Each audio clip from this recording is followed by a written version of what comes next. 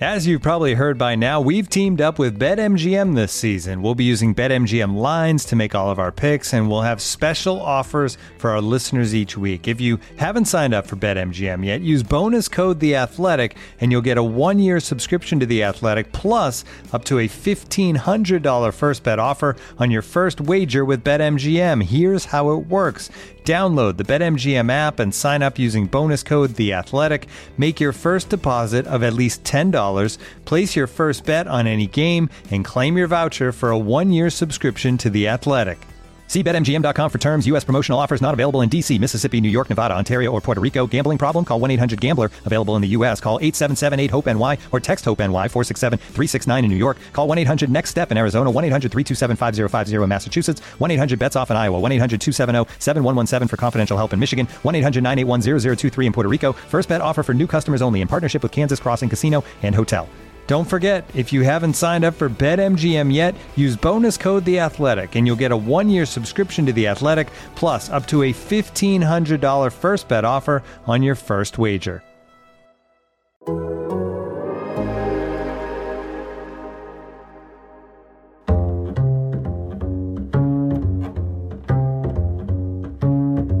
Welcome to Allocation Disorder. I am Sam Stayskool, joined as always by Paul Tenorio. Paul, what is going on today, man? This is our last show together for a while because I'm going on vacation immediately after this podcast, basically. So, I guess we got to savor this one. You're gonna be carrying the piano next week. I'm excited for that personally. I'm glad you're getting away, Sam. You deserve a break. You deserve a little rest and relaxation. You deserve time away from me, most importantly. And, I hope that you get some sun and a little bit of a mental break from the lovely American soccer world that I can tell you one thing. I'm not going to be watching MLS Live from a hammock. I'll tell you that. Well, that is not obviously not, because MLS Live doesn't exist anymore. You'll be watching ESPN Plus from a hammock. Yeah, that's a good catch, and you caught me. So there you go. Semantics. I'll be watching ESPN Plus from a hammock. Speaking of, I guess that's a weird natural segue into our first segment or our first topic of today's show, which is kind of an extension of last week's show, which is additional sort of reflections now that we've had some more time to sort of digest and talk to people and let the dust settle on the MLS and Apple TV deal. Obviously, anyone that listened to the show last week will know the broad strokes of what we are talking about. And I think last week, Paul, we both had a pretty positive tone overall for the most part. And I still think largely this is a pretty positive deal for MLS. But I think there are some things that are worth pointing out that we've both sort of been talking to people around the league and in the industry about over the last, 7-8 days now, that sort of bear emphasizing. So let's dive into those. As you've done some additional reporting and thought about this more, what has stood out to you that maybe we didn't highlight as much at the beginning of our coverage of this agreement? I think the main factor that people are looking at as a negative here in this current iteration of this deal is the length of the deal. The fact that it's a 10-year deal. And I think, you and I kind of rightfully, I think, focused on the most important point here, which is that this deal was so far above what MLS would have gotten otherwise that it was a good decision, because they would have been so... financially, it would have been so significantly different. But, a lot of people believe that it might have been worth taking a shorter term deal and hoping to benefit from that bounce from the 2026 World Cup than to take a 10-year deal that locked you in significantly through that 2026 year. And one person kind of pointed out it was kind of the way that the league had been able to negotiate and finagle a couple extra years out of the union to get through that World Cup year. They kind of locked themselves into the same deal. And so I think the length of the deal, to me, the 10-year deal and the distance that's going to put between them and the other leagues, it has locked MLS into an economic model, barring the owners having a change of heart. And the gap between the top leagues and MLS will grow over the course of that 10 years, because all those other leagues have media deals that will come up before this one expires. Sam, do you feel like that's kind of been what stuck with you, or are there other aspects of it that stood out? Yeah, that's the main thing. I think people are excited about the content possibilities. And one thing that's sort of stuck out in conversations that I've had with people on the sporting side of clubs is that they think that this will help MLS in a certain way, help MLS kind of ease the perception, what they feel is a perception gap, or a gap in perception between what the league actually is and how players and teams and people abroad think of it. They think those people think of it as worse than it actually is. So Apple TV, in theory, will be able to make MLS games much more easy to watch for people abroad, and they think that will actually help with recruitment. They think it'll be an easier sell when they're trying to convince a player to come over and sign than it would have been otherwise. So I think that's one aspect, but the length is the main thing. And I'll just pull something up. Stefan Szymanski, or Szymanski, I don't know how to pronounce his last name. He wrote Soccernomics. He was one of the authors of that book, which was pretty formative, I think, in a lot of these discussions about a decade ago. He tweeted something out last week, and I may have referenced this on last week's show. I can't even really remember, about where the average annual value of $250 million per year puts MLS globally in terms of money per year per team. And basically that sum puts the league right in between the Dutch league and the Portuguese league in terms of value per year per team. And now MLS will get a little bit more once you factor in the linear deals that have yet to be reached. But that's generally the ballpark that they're in. And when you expand that 10 years from now, like that's going to be, you're not going to even be in between those leagues theoretically anymore. You're going to be way, way, way behind them. And so that's the main thing. I think it's the length. However, from everything we've been told, there weren't really any alternatives. And when there aren't alternatives, Apple can sort of dictate the terms. So they're maybe paying more upfront than they should be, or than MLS is worth. But on the back end, they're betting that they're going to get a deal. And I think that's sort of the give and take here. If MLS wanted that money, they had to give the years to Apple. And I think that's where we landed. I think that's a fair assumption. So that's the main thing for me, though. And Sam, I think I pointed this out last time, but I think that's very similar to how people perceived the last deal with ESPN, Fox, and Univision. That was an 8-year deal that was a longer term than most leagues were signing at that point in time, and that was the bet that ESPN was making. And it turns out, based on what the negotiation was at the end of the deal, that there wasn't really a bargain, that market didn't really change all that much. I don't really agree. I know you don't. I don't think you can say that. I'm not really speculating here in that we know what the offer, we have a pretty good idea what the offer was from ESPN. But you are, because you don't know how MLS's behavior would have changed if it had been a 4-year deal. Would they have changed how they govern the league? Would they have spent more money? Would they have felt pressure to create a more compelling product faster, knowing that they had their TV rights come up? I mean, if they took less money, there's no way to answer that. There's no way to answer that question. Yeah, I just think that by the end of the deal, it's not as though now ESPN was negotiating for a product that was worth way more. They were negotiating down. They were negotiating their price down, not up. So I think that's indicative that at the end of that deal, there wasn't a regret from MLS in terms of basically that ESPN wasn't looking at it being like, well, we've been paying $30 million these last few years for a league that's now worth $50 million a year. I guess it is.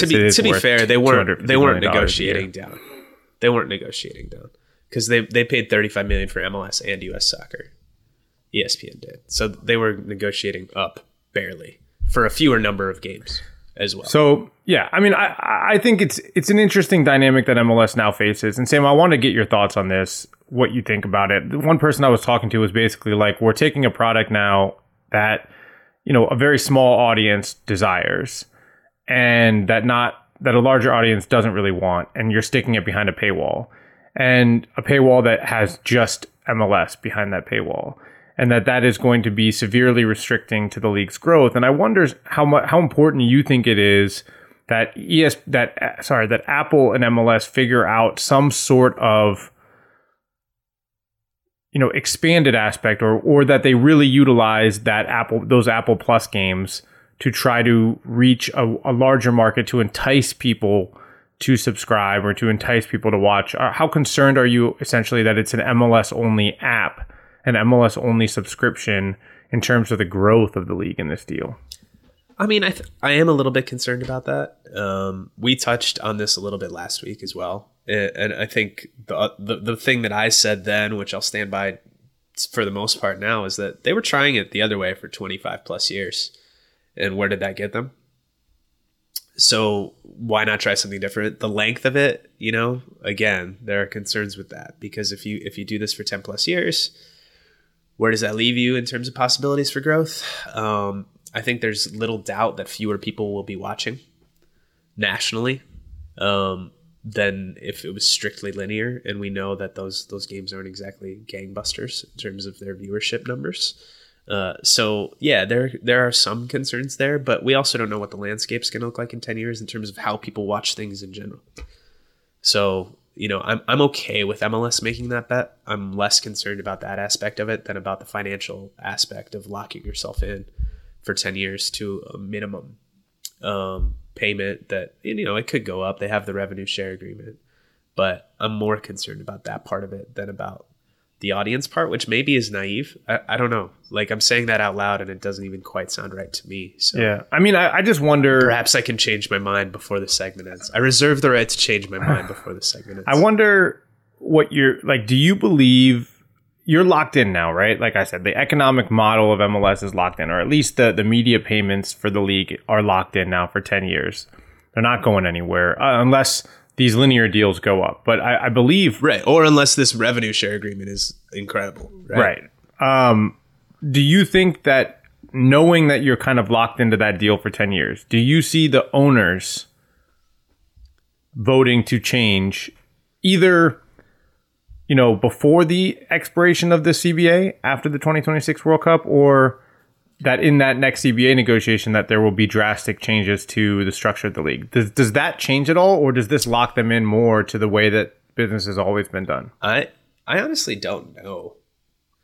Like, I was thinking about this the other day. I honestly have no idea. It seemed like the tide was starting to turn a little bit. Adrian Hanauer had those comments that I believe we spoke about on the show before the CCL final, second leg in Seattle, the Sounders owner, about sort of saying, yeah, we need to do more. And I think MLS does need to do more. I don't think that's any secret. But I don't know. Like, when I look at this deal, this is a deal that's better for the smaller owners and the smaller teams than it is for the bigger teams, right? The bigger teams are the ones that are generating some revenue from their local broadcasts in the current system. They're now losing out on that. Right? They're the ones that are getting good viewership numbers from their local broadcasts. They're now losing out on that. They might have smaller audiences for their games now than they did on their local broadcasts. So this isn't necessarily a great thing for them. The extra $5 million in revenue, like, what is Atlanta United going to do with that? They can put it into the academy. They can put it into marketing efforts. They can do a lot of things with it, but how can they put it into the first team? They can't. They're maxed out. Right? This isn't going to give them a competitive advantage. Like, maybe they'll spend $3 million extra on their DP transfers and salaries per year. Like, is that really going to make a huge difference when they're already spending $20 million a year on those guys? Like, probably not. So for the big teams, I don't think this is going to have a huge impact. For the smaller ones, it'll help them significantly. And when you think about the structure of MLS, that's kind of how the league has governed itself for forever. And so if you look at the TV deal in that same lens, then it's sort of, I don't know, is that a signal that, like, hey, the smaller time owners still have the power here, and they're going to hold that, and the system's going to continue on? Or am I reading too much into that? I don't know, Paul. Like, what do you think? Like, I don't know if this is a signal. Yeah, I mean, I think the decision to sign this deal was dictated by the fact that it was so much more money than they could have gotten elsewhere, that all the owners were on board. Yeah, I think that's the bottom. But the fallout of that is that this is yet another area where there is more of a benefit for one subsection of teams and owners than there is for another. And the question is whether those other owners are going to push behind the scenes to make change. And again, I think what matters most significantly is that there has been a pivot in kind of how you talk about what that change can look like. That it doesn't have to change how much teams are spending. It just changes the way that money is spent. And that makes it a lot harder for a small market team to argue against it. You know, this isn't the gap growing of how much money is being spent. It's a test of ambition and actually spending that money, because now if you spread that money out more, you can have well-rounded, better balanced or rosters. You don't have to either. But like, to me, man, that's the only thing that matters here, because this financial increase, the windfall that teams are going to take home from this deal compared to what they're getting right now in the current deal, according to the sporting directors and GMs and technical directors and those people that I've spoken to about this, no one thinks that this deal is a game changer in that way. No one. So if it's not going to be a game changer in that way, and you're locked into it for 10 years, how do you actually improve? How do you actually get better? Well, you can spend more and lose more money, or you can change the rules in a way that makes things more efficient. And until MLS does that, it's just like, it's just hard for me to take it seriously in terms of them actually wanting to be one of the best leagues in the world. Yeah. On the timeline that they say they want to be. And like, I can't really take that at face value when they're holding themselves back from improving the quality in a way that I think would be pretty easy and quick to change. Yeah. I mean, I think, you know, look, again, I want to come back to this point. Do I think MLS should have signed this deal with Apple? Yes, because I do think it was so much higher than anything else that was out there, and they still have the option to have these linear games on ESPN and Fox and Univision, so they will still have some visibility. And yes, it's a decrease in games with ESPN, but it's not a significant decrease. It's not like it's going to be, you know, overly noticeable. And as long as their product's still on Univision, they're still getting exposure to this massive Latino market that exists in the U.S., and the Leagues Cup is still there. There's all these different places where there's growth possibility for the league in more visible places than this Apple deal. But yes, gambling as well, by the way, and rights for that. That could be a major driver of revenue potentially. Right, and I think, and also a major driver of audience. You know, I still think MLS can take advantage of the summer when they're, you know, it's them and baseball, and golf, to really push for a bigger audience to tune into their games and bet on their games. Is this where we talk about your fantasy golf league, Paul? Well, I don't want to. I mean, I'm in second place right now. If you want to go into specific details, out of how many? I think we're at like 34, 35. Paul is like a real golf dad now. For those of you in the audience that do not know, he's been participating in the fantasy golf league for how many years? Like a long time. 5 years now, I think.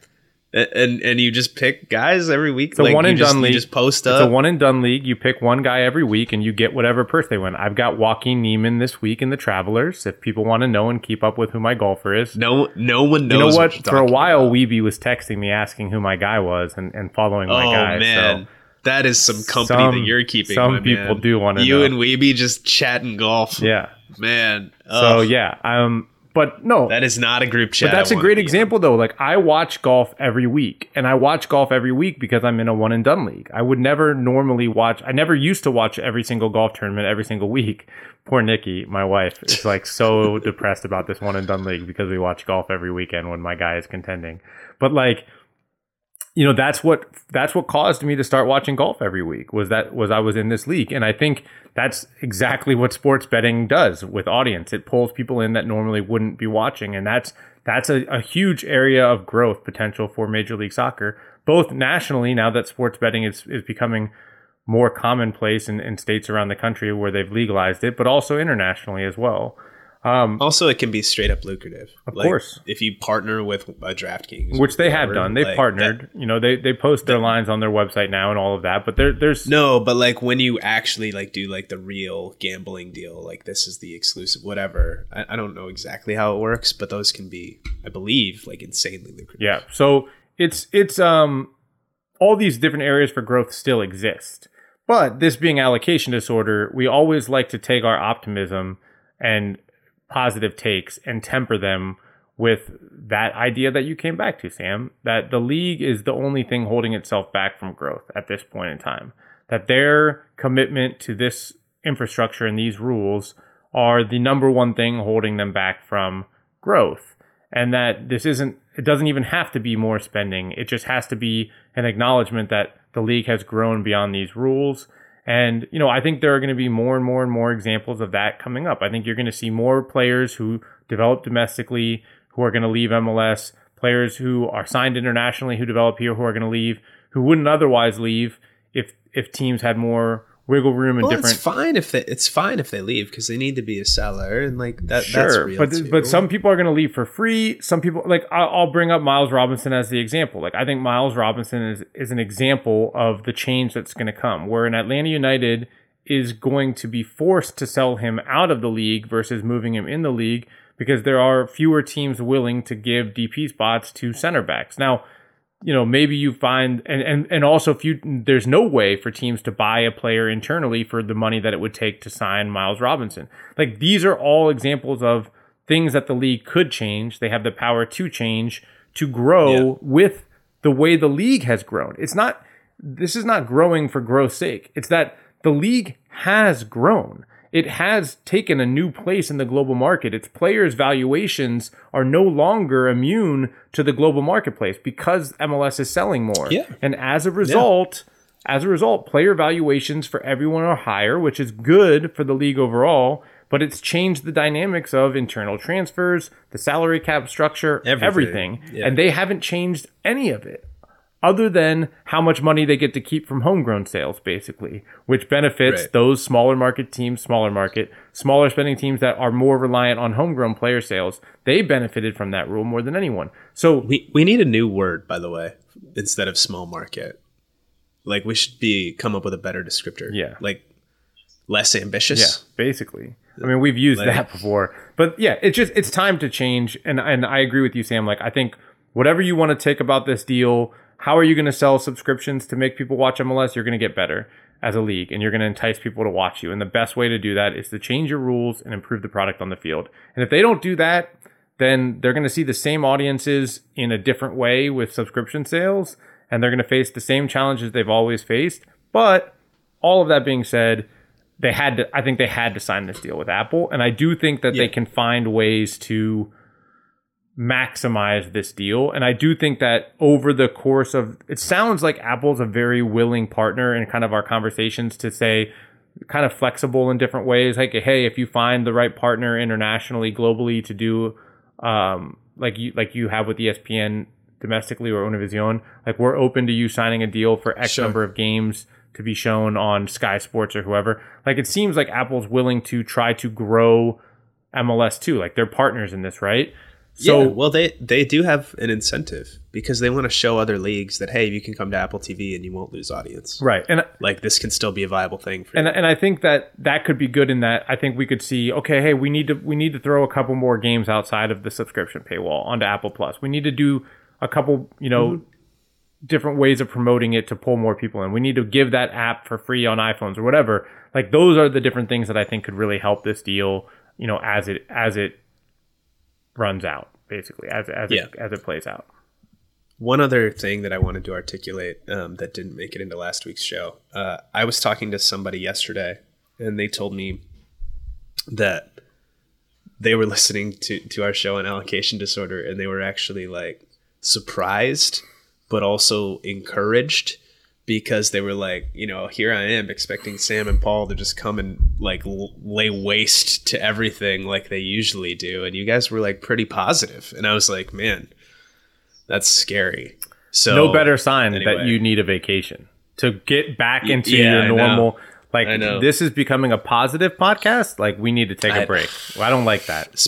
Speaking of breaks, any other things you want to articulate about the deal before we go to during this break? We're going to try to get Switch angry. Topics. Let's get angry during this break and come back and be normal allocation disorder. Right. Personally, I'm going to blow my nose because I'm having issues over here. But you go ahead and get angry. All right, stay with us. Allocation disorder.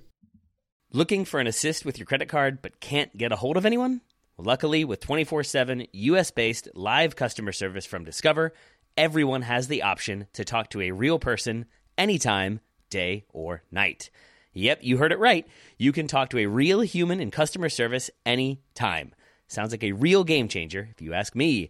Make the right call and get the service you deserve with Discover. Limitations apply. See terms at discover.com/creditcard. This episode is supported by Season 3 of FX's Welcome to Wrexham. Celebrity owners Rob McElhenney and Ryan Reynolds' small-town Welsh football club has finally been promoted into League 2 after 15 seasons in the National League. Dedicated staff and supporters celebrate the city's return to glory while bracing for the newfound challenges that come with being in a higher division. Will Wrexham AFC stand up to the challenges and rise again into League 1? FX's Welcome to Wrexham. Catch all new episodes Thursdays on FX. Stream on Hulu. Welcome back to Allocation Disorder. I am Sam Saskel. He is Paul Tenorio. We have talked now for 4 consecutive segments about MLS and Apple. We are done for now talking about that. I know, merciful for some of you. I am sure lost in all of the excitement and discussion about that deal was the fact that the U.S. men's national team recently completed a set of 4 friendlies.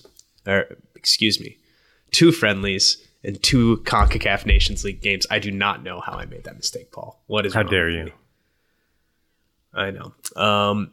Honestly, there weren't a ton of things to take away. I didn't think on an individual level in terms of player performance from those 4 matches. There were some tactical things that Greg Berhalter did that were different in terms of build-up and dropping a midfielder, Yunus Musa, namely, deeper, that I liked and I thought were good.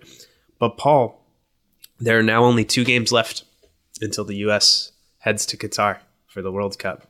Those 2 will be in September in Europe against Saudi Arabia and Spain, and against Japan in a to-be-determined location, probably Germany, according to reports and what we're hearing. So those will be over there, two opponents that are headed to the World Cup themselves. But not much time left for guys to try and work their way onto their roster. We still do not know if it's going to be 26 or 23-man roster for the World Cup. We're sort of assuming that it'll be 26. I thought the confirmation would come before now. We do not have that yet.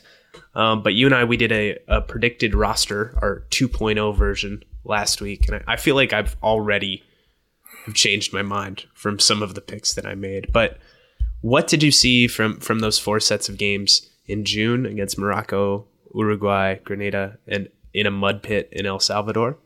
And what are you kind of keeping an eye on here over the next few months before those September games? Well, I think it certainly confirmed some of the areas of the roster that I felt that there were question marks about. And I think it confirmed where those final few spots are being battled out. I like you really thought that the tactical change in dropping Musa deeper helped in multiple ways. I think it helped in building out of the back. I think it helped in getting Christian Pulisic into more dangerous positions. I think it also, will make very interesting the lineup choices if they play that way in Qatar, because now you have a battle between Weston McKennie, Brendan Aronson, potentially Gio Reyna for the same midfield spot. And that to me is super, super intriguing. But really, I think the question marks there are at left back. I think they're at center back, still at the number 9 position. And then at that central midfield winger spot, because of this change and this tweak in formation, I think it opens up a competition in central midfield. I think it opens up a competition at that winger spot. Who's playing where? That is certainly very interesting. And it made roster selection this time much more difficult for me in kind of where am I putting the depth? Where am I, what players are in and which players are out in those final few spots. And it's not easy, man. When you actually sit down to do these rosters, it becomes very, very difficult to manage, those last 3-4 spots. And it's funny because which, as we know, right, the most exactly important that. 3 to 4 It's like, how spots. much should I care about this 25th or 26th man on the roster? But with your life, there are questions. Sam, what was your hardest position to judge in this roster? Was there an area that really got you stuck? Striker, and I was fortunate. I won't say who because that would be betraying some confidence. But I was able to have a good conversation with a player on the USMNT earlier this week, and we were just sort of talking candidly. And I was asking him how he felt about the roster, and he was super optimistic and hopeful about how far they can go. But in terms of the question marks, he, just like everyone else, is like, yeah, who's going to be playing up top for us? And is it Jesus Ferreira? It seems like he's sort of in the driver's seat right now. He had, I believe, 4 goals against Grenada, if I'm remembering correctly. He had a lot of chances that he did not convert in some of the other games. I thought Greg Berhalter he surprised me with how far he went in criticizing Haji Wright after El Salvador. He wasn't super involved in that game, but he's not the kind of striker that's going to go and get super involved. He relies on service from other players and his teammates. And again, that game was played in a difficult game pit. to really judge individual performances, in my opinion. I mean, he was pretty invisible in ways that, but it was a difficult game. I'm not saying he was great, but really, I thought it was a little bit harsh. Yeah, it just stood out because Greg doesn't do that normally. Exactly. Yeah. So he must have really been down on him after. I feel pretty confident that Jesus Ferreira is going to be there. But after that, I have honestly no real idea. I put Ricardo Pepi and Brandon Vasquez, but I don't know. Like, Daryl Dike could be there. Haji Wright could be there. Josh Sargent maybe I have Josh Sargent. I know you put him on your roster. I think that transitions us. Before we go through our rosters, like, are there guys going into this season in Europe that you're keeping an especially close eye on that you think could break into your squad? DK. It's DK for you? DK. That's the one for me. Like, he offers something physically that very few players in the pool do at striker. Wright sort of, but I would say DK is probably a better athlete than Haji Wright is. He has scored goals in the English Championship. Plenty of goals, in fact. We know he did that for Barnsley. He had a good record in terms of per 90 in scoring for Orlando. He wasn't great at the Gold Cup last summer. He was dealing with an injury. And we haven't really seen him with the national team since then. So I'm curious to see if he can kind of work his way back, first of all, into health, because he dealt with some injuries that really prevented him from playing at all at West Brom after he moved there in January. And if he can get back to full fitness and start finding the back of the net again. And if he does, I think he's got a good chance, because physically I think he has a profile that is pretty attractive, especially when you consider, playing against a team like England, who has some center backs that are big and physical presences. So Wales the same. That's one that I'm really going to be keeping an eye on at that position. What about you? Yeah, I think for me it's Josh Sargent. I think, with Norwich going down, does he get regular run as the number 9? I still think Josh Sargent, when he's playing his best soccer, has the same qualities or very similar qualities to Jesus Ferreira in his ability to kind of to drop deep, combine, find passing lanes, find spaces at the right time. The problem for Josh is he hasn't been scoring consistently at the club level. He hasn't been playing consistently at the club level, and especially at the number 9. Well, he's been playing not as a 9, just as a winger. And so, he's somebody who I think if he got run as a number 9 could push his way back into the picture. I think he would have been involved in the June camp if he didn't pick up an injury. He had an ankle injury that kept him out of the June camp. I think, and he was a player who I thought had a chance to fight his way into the picture in June. I think if he is playing, consistently in the championship, he'll be involved in September. So that's my guy. I agree with you on DK. I think he's intriguing. And then the other one who I had in my roster last time, who I don't have in it this time, is Kevin Paredes. I think if Paredes is playing consistently in the Bundesliga, if he comes through his first full preseason and comes out of it playing minutes in the Bundesliga, that he has a real chance at a left-back spot, a backup left-back spot that is a real question mark. I ended up bringing Joe Scally on my roster this time around. I think that Serginho Dest is the backup left-back, and that we could see DeAndre Yedlin and Reggie Cannon brought as the right backs and no true backup. Paul, you're giving it all away all at once. I just think that left back spot is there's no one that's given me enough confidence to say, we should bring the US should bring a backup left back versus just use Robinson and Dest as your 2 left backs and then trust your right backs, Yedlin and Reggie Cannon and Shaq Moore and even Scally, as the starters if you have to move Dest to the left. Yeah. There isn't really a natural left back that has removed himself from the rest of the group in terms of, I deserve to be the guy to back up Anthony Robinson, and if everything goes well, I won't play a second in Qatar. So because of that, because of the comparative or hopeful unimportance of that role, I'm more interested in the center backs and what they're going to do, because I still think it's a bit of an open question who's going to start. You have Walker Zimmerman, who's been penciled in for the most part to that number one job on the right-hand side. Aaron Long, Cameron Carter-Vickers, Eric Palmer-Brown, Mark McKenzie, James Sands, Chris Richards. All guys that have, had experience at the club level, at the international level in the position. Chris Richards, like you just said, I think is kind of the one who's in the pole position right now to start alongside sort of by default. It seems like he's going to be moving to England. I've been told Crystal Palace, Southampton, both interested in him. So I think he'll end up in the Premier League this summer, moving on a permanent deal from Bayern Munich. He was on loan at Hoffenheim, starter when he was healthy, last 18 months for them. So I think he's probably likely to start alongside him, but he's been in and out, and he has had some injury issues. So I don't know. That's a position that concerns me right behind striker, in my opinion. Other players I'm keeping an eye on, kind of that battle in central midfield. Georgi Mihailovic, we know that he was going to be a big part of the team in June. He was going to get that start against Morocco in that role that Aronson played. Can he continue doing well with Montreal? Presumably. Maybe does he get sold? And can he work his way into a team that he hasn't been part of in a long time? Malik Tillman, same thing, right? We saw him get a look. He wasn't overly impressive in June, but can he find a way?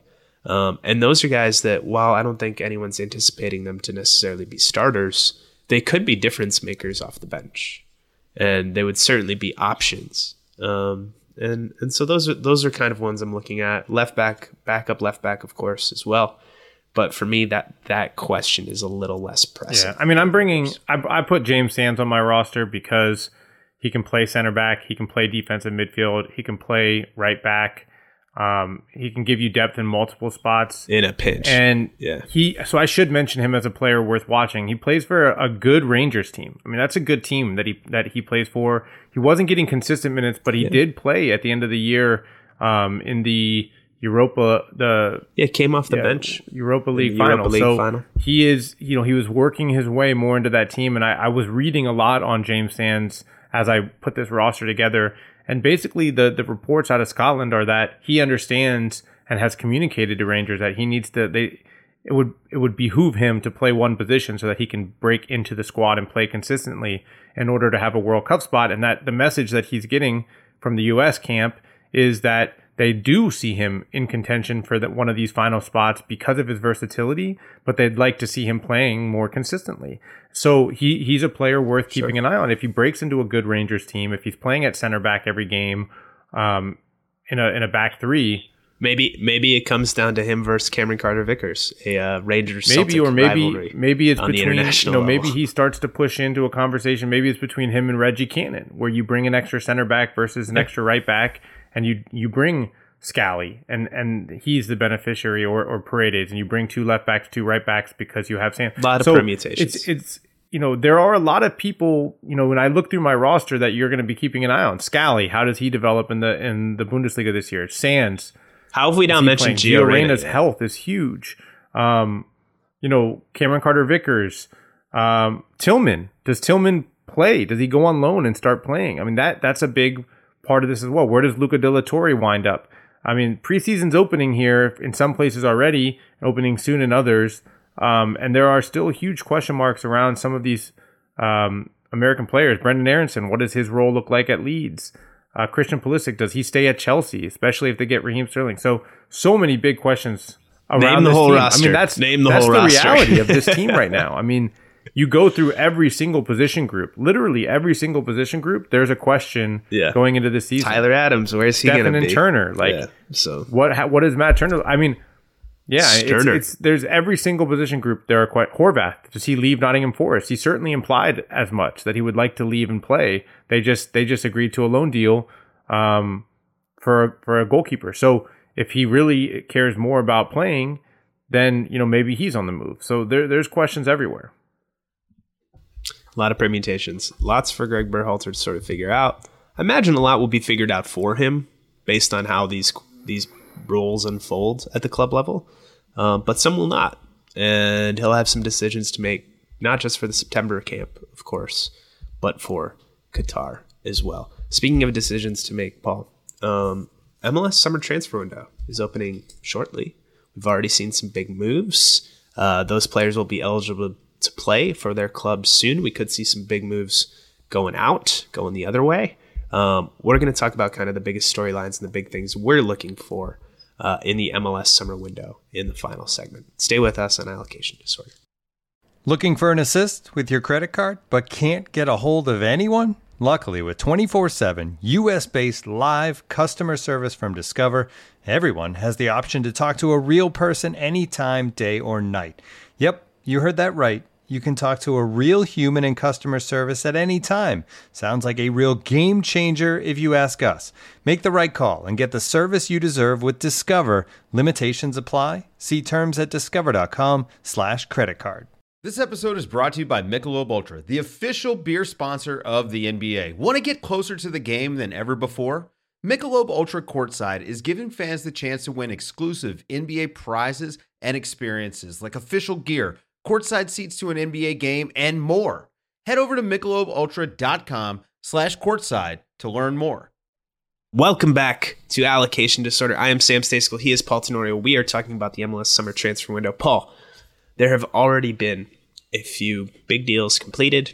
Lorenzo Insigne is arriving in Toronto momentarily, I believe. For those of you that are listening to this show on the day it comes out, Giorgio Chiellini signed with LAFC on a targeted allocation money deal. Hector Herrera joining the Houston Dynamo, I believe already down in Texas. So those are some huge names joining MLS. Not as big of a name, but a bigger signing potentially than all but Insigne, certainly from a financial perspective.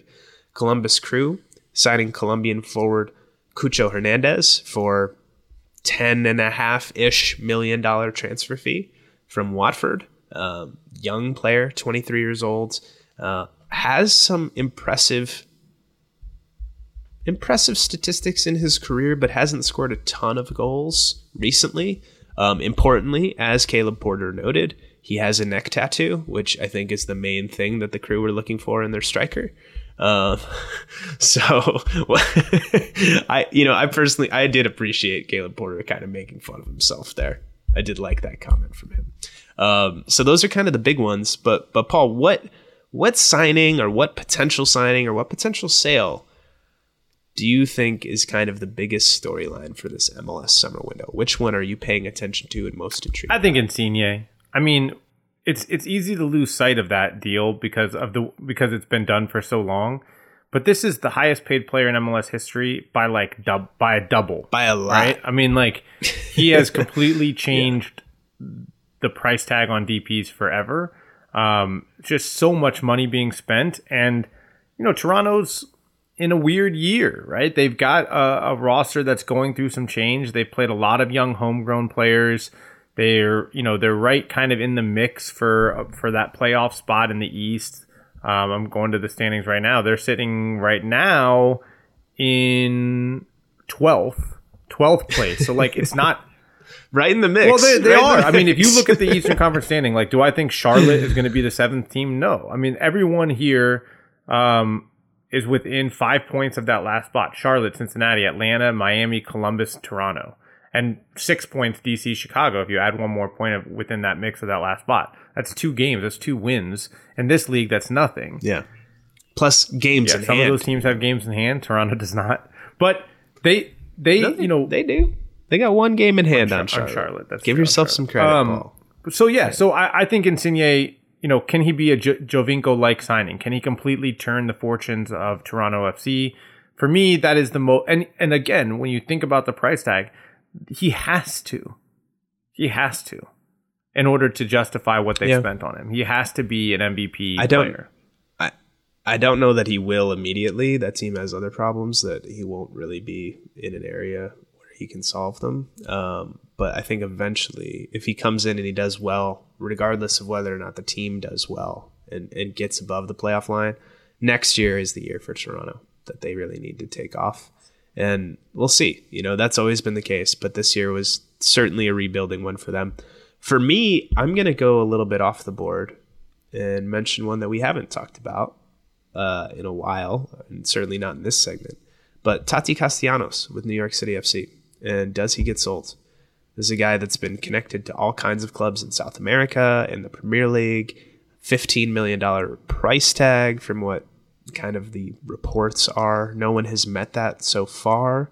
That would rule out pretty much everybody in South America, I would think, for the most part. But he's been excellent, really, over his entire time in MLS, but last year certainly, and again this year. New York City FC are actually above the playoff line. In fact, they're in first place in the Eastern Conference with 27 points, although they did suffer a 3-0 Open Cup loss to the Red Bulls, who are just 1 point behind them in that Eastern Conference standings. You should have picked the Red Bulls. I was a little second. early. You were just a year too early. But you know what? I saw it. I had the vision. Vision. Yeah. As you're a Klopas genius. would say. I had the vision. Okay. So do they sell him? Obviously, that'd be a ton of money that would come into their club. City Football Group, not exactly the organization that needs a ton of new money coming into their club. But how does that affect them on the field? They're one of the better teams in the league in terms of how they play. Obviously, in terms of their points. They obviously also just lost their manager, new coach, Ronnie Dyla. New coach and Nick Cushing on an interim basis. He was an assistant, so it's not totally unfamiliar. And this is a team that's not totally unfamiliar with a midseason coaching change. I'm not so concerned about that part of it, to be totally honest. But replacing Castellanos, who for me is one of the best players in the entire league, is going to be difficult. And this is a team that actually has planned for this. They have Eber in reserve. They have Talis Magno, who plays on the wing primarily, but can play centrally, would offer a lot. Very different profile. But the big thing in MLS going forward isn't just selling, but how do you do the succession planning? And what does it look like after you sell? And the best clubs are going to be the ones that can transition, not seamlessly, because anytime you lose a player of Castellanos' caliber, it's not going to be perfectly smooth. But can you do it and still compete? And that is sort of a new frontier that we haven't seen from a lot of MLS teams yet. And I'm curious to see if NYCFC, if they do indeed sell Castellanos, can pull that off, can continue contending at the top of the Eastern Conference, and maybe make a run at defending their MLS Cup title. Yeah. Speaking of big DPs and first place teams, Carlos Vela hasn't signed his extension yet, Sam. LAFC's in first place. Signed. Do you think he signs it and he stays for the rest of the year, or do you think he's shopping himself around Europe? Ultimately. I mean, so from what I understand, the deal is agreed to. It's just they just need to, maybe dot some I's and cross some T's and actually put pen to paper. But it's taking a long time to do that. And I'm just sort of thinking through it. Why is it taking so long to do that? And it's maybe Vela is just throwing a Hail Mary and saying, hey, before I officially sign this thing, do I have any shot at maybe going elsewhere or maybe getting more money or whatever? That's kind of the logical conclusion. Yeah, that's what it feels like. It feels like I'm not going to sign this thing until I've exhausted every other avenue to make sure that there aren't suitors out there that will pay me, in the same approximate universe. Or maybe it's just a way. Maybe he doesn't even want to leave. Maybe it's just a way to try and get more out of LAFC. I do think he ends up back there, but I don't think people should overlook the fact that pen has not been put to paper yet. Is there another spot, whole team with a open DP spot that you think is intriguing? Is there? Well, LAFC for sure, right? NYCFC too, as well, because they only have 2 on the books at the moment. So those 2, those are the 2 best teams in the league. They both have an open DP spot to work with this summer, so they could add theoretically. New England, Books is gone, Turner's gone, Tejan Buchanan already left earlier this season. They are also above the playoff line, unlike Toronto FC. But it has not been a smooth ride there this season. Do they look to go and reload this summer? Do they wait until the winter? Are they going to ride it out with Josie Altidore? Do they try and sign a replacement for Buxa at striker? I don't know. So that's one that I'm looking at. And you know what, Paul? Like, I don't think they'll do anything. But Red Bull, do something. Go ahead and do something, man. You're in second in the Eastern Conference. You're playing really well. You smashed NYCFC at home in the Open Cup to advance to the semifinals. You have a chance for trophies. You have DP spots available. You have a global scouting network. Why don't you go ahead and tap into that? Sell some energy drinks. Go out and spend a few $1,000,000 and sign a legitimate DP. Luquinhas has been great for them. But maybe go out and sign a striker that can really bang in some goals in front of him. I know they have Patrick Klimala. He hasn't been great. So I don't know. They could use another signing to help push them over the top and give them the MLS Cup that they do not have, as NYCFC fans so roasted them on Twitter about before the game last night. So yeah, those are some. Well, I mean, if you look again, you go back to those Eastern Conference standings. You mentioned New England. You mentioned Toronto. We've mentioned Toronto. DC has a DP spot open that they're actively shopping for. A deal fell through. Pablo Maurer reported a failed physical had something to do with it with Kittel from Germany. Although there's certainly there are reports in Germany that made it seem like there were contract issues and bonus issues.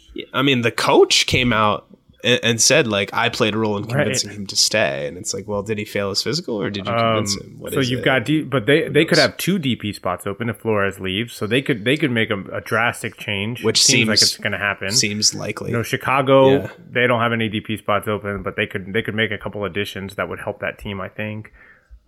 Do they sell Slonina? I think they do, but I think Slonina, if they sell Slonina, I think he stays for the rest of the year.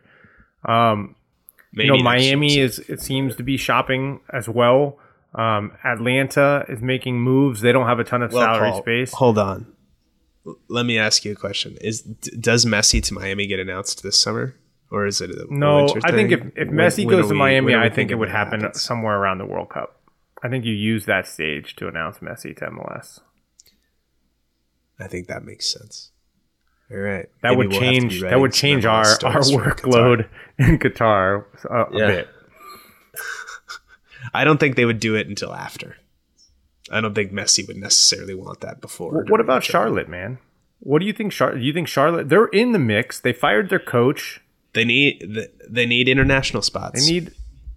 They've played pretty well, considering what we expected out of that roster. The fact that they're there. I mean, this is when the impact starts on expansion teams. When the depth gets tested, you're playing in the summer on turf in Charlotte. This is where things, you start to get worn down a bit. At least from my experience covering a team that played in harsher weather, certainly Orlando in the summer is a little bit worse than Charlotte in the summer.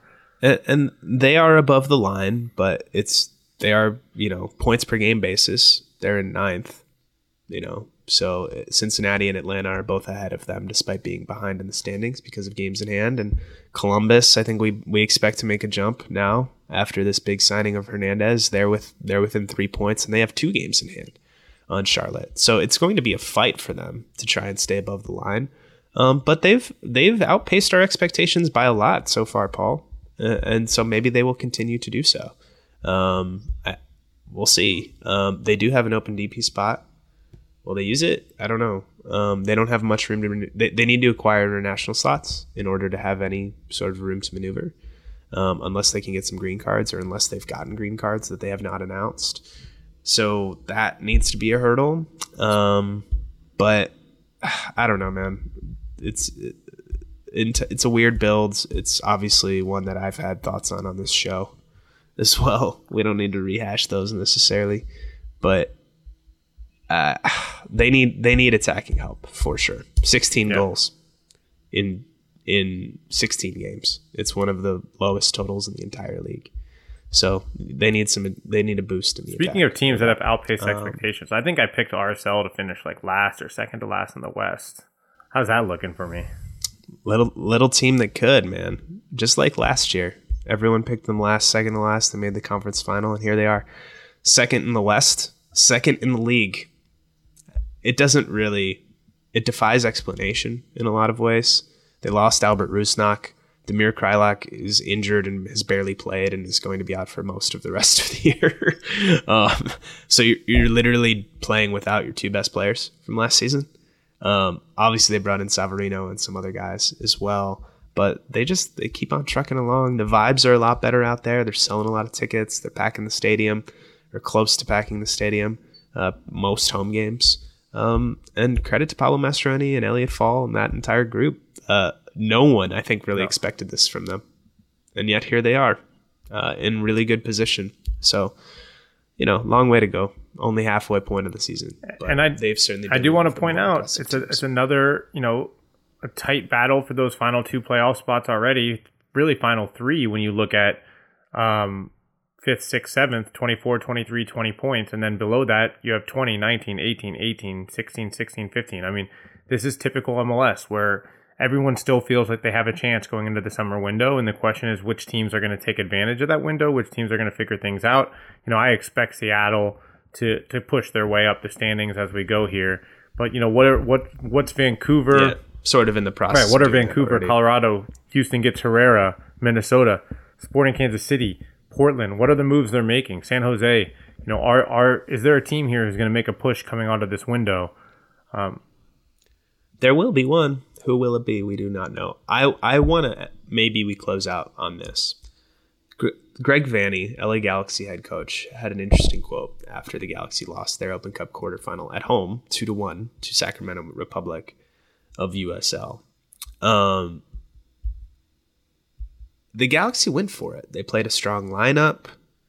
They wanted to win this game, and they fell short. Jonathan Klinsmann had a tough go in goal. But Vanney's quote, he was talking about wanting to go for the Open Cup and the reasoning for that. He said part of it is for the experience like we had tonight. And okay, it didn't go our way, but this is what it feels like to lose in a knockout game or a game that matters. You only have so many games over the course of the season that are like this, where there's really something on the line, where you feel that. And it's like, yeah, duh, obviously. But isn't it, man, it's just, what do you think of that, Paul? Because I have thoughts, but as you can tell, I'm struggling to articulate. Look, there's always going to be a difference between a knockout game and a league game, period. Even if you're in a super competitive league. But yeah, of course, you want, when you're fighting for a trophy, when you're fighting for, in a European team, when the supporter shield is what you're fighting for, right? The idea of finishing first in the league is the most important trophy. Then every game feels that way. I mean, when we look at the Premier League title race this last year, that every result mattered for Liverpool and Man City. And they understood that. They knew the stakes, especially late in the season. Every single result mattered. And in MLS, I do think we'll get to a point in this season where when you're fighting for those playoff spots, for those teams, every result is going to be important. For those teams from 6th place through 11th or 12th place, they're going to be in it all the way down the stretch, fighting for those final few points to get in or be out of the playoffs. But I think where MLS struggles a bit more is kind of creating competition at the top of the respective conference tables. Because once you're in that 1st through 4th, or if you're comfortably in 5th, you kind of know you're in the playoffs. And yeah, maybe you're trying to fight for a home playoff game, but the playoffs are a crapshoot. And so once you're in, and then it's about focusing on those knockout games. So that's the dilemma here. I do think that you do get more for the mid-table and low-table teams, that they have more to fight for over the course of the season, or more teams fighting for it than just the bottom relegation teams in Europe. But certainly there is, there are moments where games don't matter as much because you have so much room to catch up in MLS, because everything is so condensed. Yeah. You never really feel out of it. Yeah, and that's, I don't know, to take this to a bigger level and to tie it to the TV rights discussion. I think this is a huge problem for MLS, and I don't know if you're ever going to solve it, because promotion and relegation is not a thing that's going to happen here. Certainly not any time in the next few decades. Maybe you have some sort of closed version of it, but even that is sort of hard to imagine. And so without that, and with a large playoff field like you have now, there are going to be games that feel like they don't really matter for most of the regular season. There just simply aren't a lot of stakes attached to them. And that's not necessarily logical. 3 points in June counts the same as 3 points in October, right? But that is a reality for the players and for the coaches. And I think Vanny's quote sort of speaks to that. And I think this is a major thing when you talk about viewership and growth of the league. Because fans know that a game in June isn't going to be viewed or felt the same way by the players and the teams as a game in October. And they know that there's tons of wiggle room for them to lose and have an off night and not have it really matter all that much. And that makes creating a national league where, okay, I might be an LA Galaxy fan, but I'm going to tune in to SKC versus Seattle on Sunday night or whatever it may be because I'm interested in MLS and everything happening around it. It makes creating that almost impossible, I would argue. Certainly really difficult. And I don't know how MLS really solves for that. You could tie financial incentives to performance. You could do certain things. Decrease the playoff field. I mean, I think when you go to 30 teams, you could, but that creates a problem on the other side where when you're out of it, the games really don't matter, right? So yeah, but I think you have 7 right now. You have 7 teams in each, so you have 14 out of 28 teams qualifying, half the league. Half the league. I think when you go to 30, you can't, at minimum, you can't touch it. But there could be ways to do it where. But this is the same problem that Major League Baseball and the NBA and the NHL suffer from too. They're long seasons, and a lot of teams make the playoffs. Less so in MLB than the others, but their season's way longer. And as a fan, like, well, okay, any given night, if we win, lose, doesn't really mean too much. And that's a difficult thing for MLS to have to solve for that other soccer leagues, frankly, don't really have to worry about. When you're dealing with promotion and relegation and everything, meaning they still have to deal with it. I mean, there are still mid-table. There are places between the European qualifiers and the relegation zone where those games matter very little to not at all. And you hope that they're playing against the team that's in it, right? But they do matter in the sense that every place in the Premier League is worth something like $3 or $4.5 million. I can't remember the exact number off the top of my head. You get more money for finishing higher in the standings. And so it matters to the club and it matters to individual players because more money at the club means they can make more. So tying that directly is maybe a way around it, but this speaks to a bigger issue in MLS that I'm not sure there's ever going to be a perfect solution for. As you mentioned, Paul, there's no perfect solution for it really anywhere. But in MLS, the games, in my opinion, don't matter enough on a week-to-week basis. And that's just a difficult thing. And I think we see that have a lot of far-reaching effects in this league. Yeah, I mean, it'll be interesting. I do think that one way that some of it gets helped or aided or solved, not solved, but certainly that maybe get it a little bit closer to those European leagues is that as MLS becomes more and more and more part of the global market, as we've seen, that all those players are still kind of thinking of themselves as being in shop windows, and I think that helps in a lot of European leagues as well. Sure. But yeah, there's no right way to go about it. The playoffs are really exciting. I think if you went down to 6 teams, you're still keeping teams close enough that you know what? Yeah, maybe you lose the interest for the 14th place team in the league, but that's good. I'd rather have I'd rather have that. Like I'm less interested in watching, the style of some of these teams that are sneaking into the playoffs in 7th place, or and that are fighting for it down to the last day. And I have less interest in those teams. I want the games to matter at the top more than they matter at the bottom.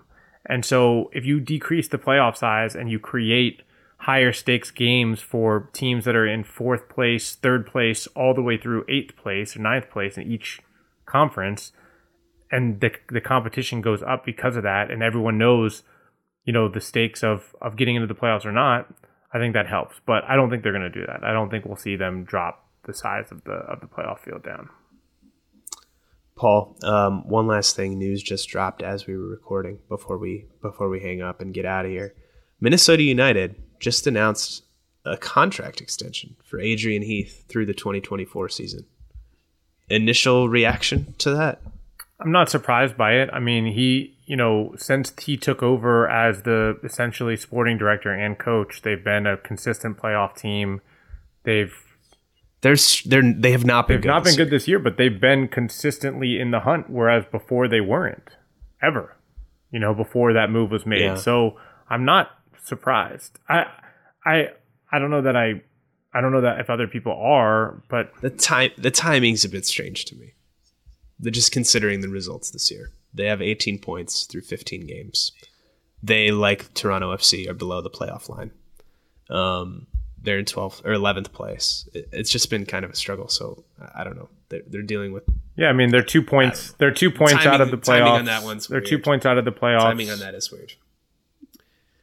But how often do you see coaches in 11th place in their conference and towards the bottom of the league get extensions? Sure. But again, the reason it doesn't surprise me is because he's more than the coach there, and that there was a significant change in overall direction of the team once that change was made, in my opinion. Yeah, no, fair enough. So he will be under contract if he finishes that contract through 24.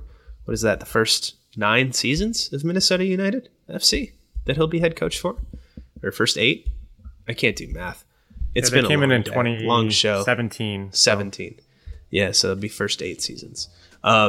Paul, enjoy next week, dude. I'm excited to see what you do with the platform. Well, I take great comfort in knowing that you will be listening to the show on a hammock in Hawaii, watching it on YouTube. Exactly. I'm Sam. He is Paul. Until next time, this has been Allocation Disorder.